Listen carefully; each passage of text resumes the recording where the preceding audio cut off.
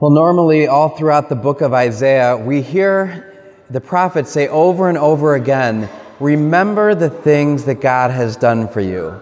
So remember the good things that God has done for you. And it's supposed to encourage us to realize that He's done good things for me in the past, and He's going to continue to do good things for me in the future.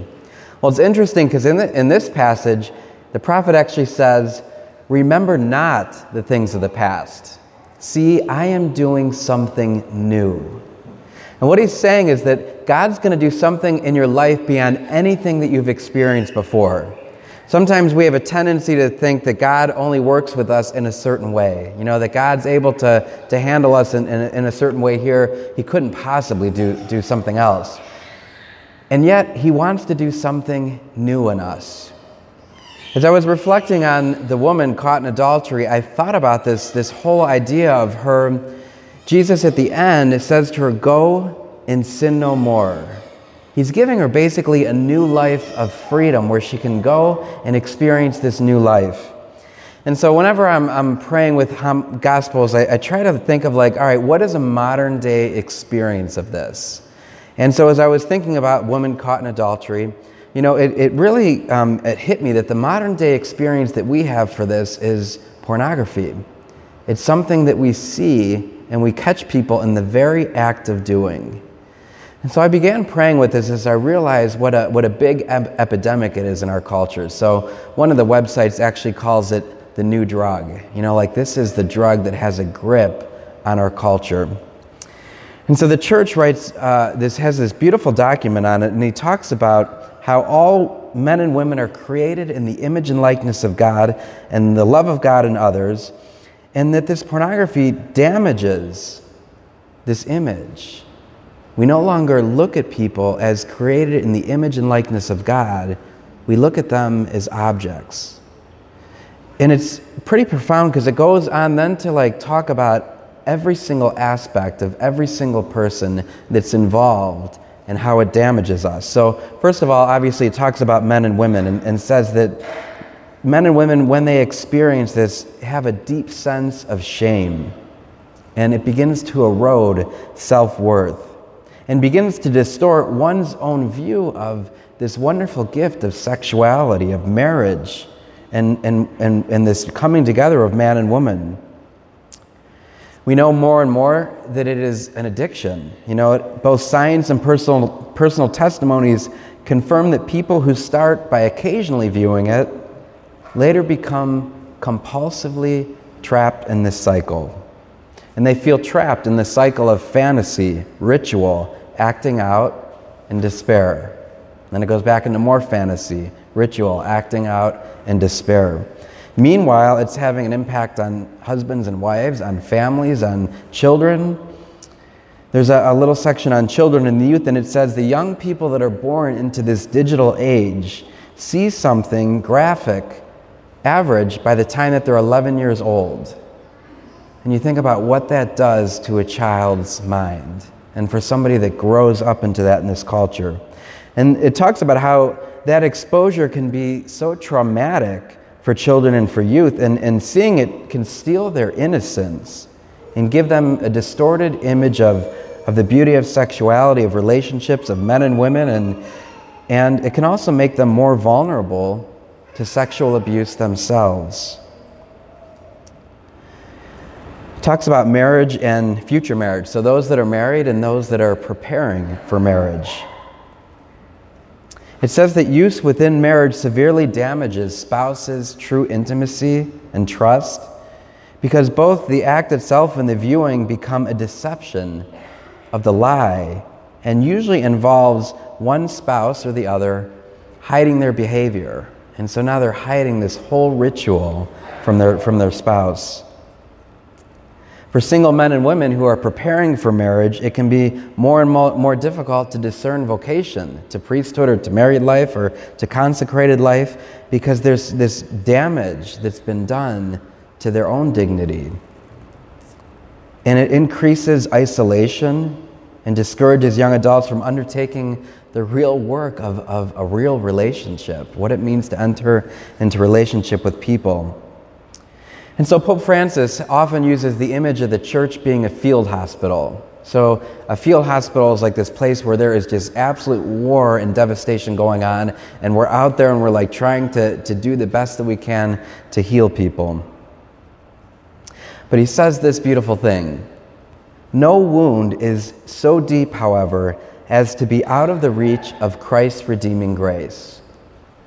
So no matter how bad a sin is in our life, no matter how bad we have entered into that, there's no wound too deep for Christ to enter.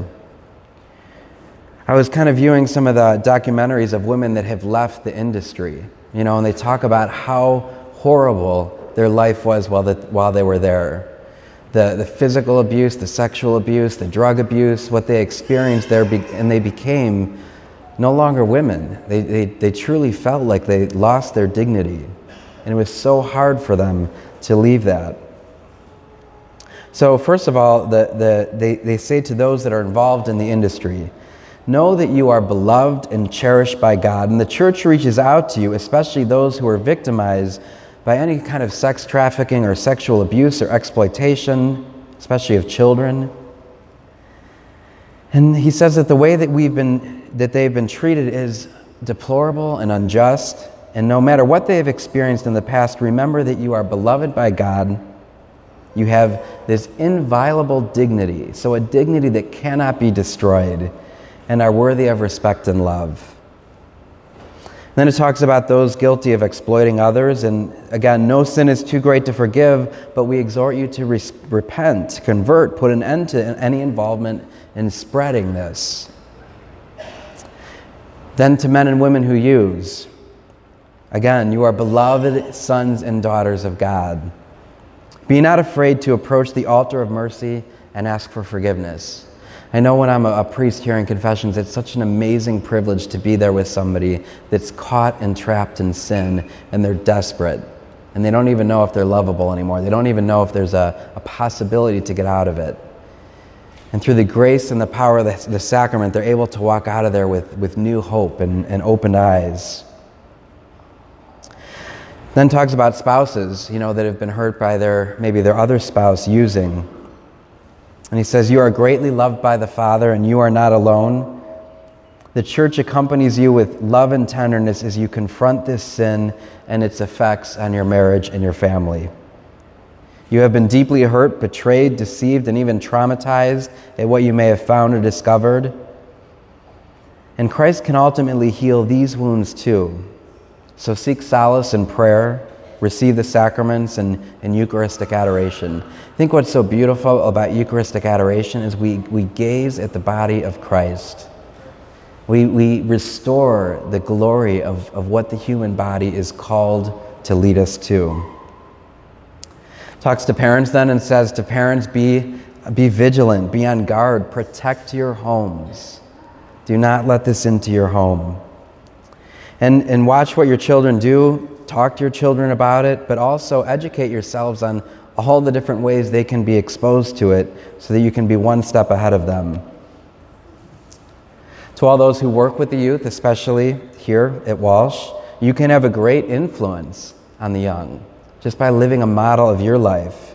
And you can help equip them with the resources to protect themselves and to walk with others. And then to all, there's this reminder that God created you in His image and likeness. And the church looks at you with compassion and love no matter what you have said or done. Think about Jesus with the woman caught in the very act of adultery. He looks at her with nothing but unconditional love. And then He says to her, "Go and sin no more." And I remember I used to, when I heard this line in the past, I would think about it and think, man, she better not screw this up. Like He's given her a new chance, right? Like it's all on us. But it's not. Jesus has had this amazing, intimate moment with her, and He's basically saying to her, you don't ever have to go back to that again. You're free. And so I think about that, the line from the first reading, remember not the events of the past. I think this pornography and the sexual addiction leaves these memories in our mind that seem to never go away. And yet, Jesus gives us the freedom and the power to go and sin no more. So having said all that, I just come to the end of this homily, and I just invite everybody to think about how we're all impacted by this, just in the age that we live in. But don't despair. Know that there's no sin that God can't redeem. And remember, he's doing something new. He wants to do something new in us that's more powerful than he's ever done before. And just as he looked at that woman that was caught in adultery, he looks at each and every one of us with nothing but love. And when he says to us, go and sin no more, he's giving us the freedom to know that we don't ever have to go back to that.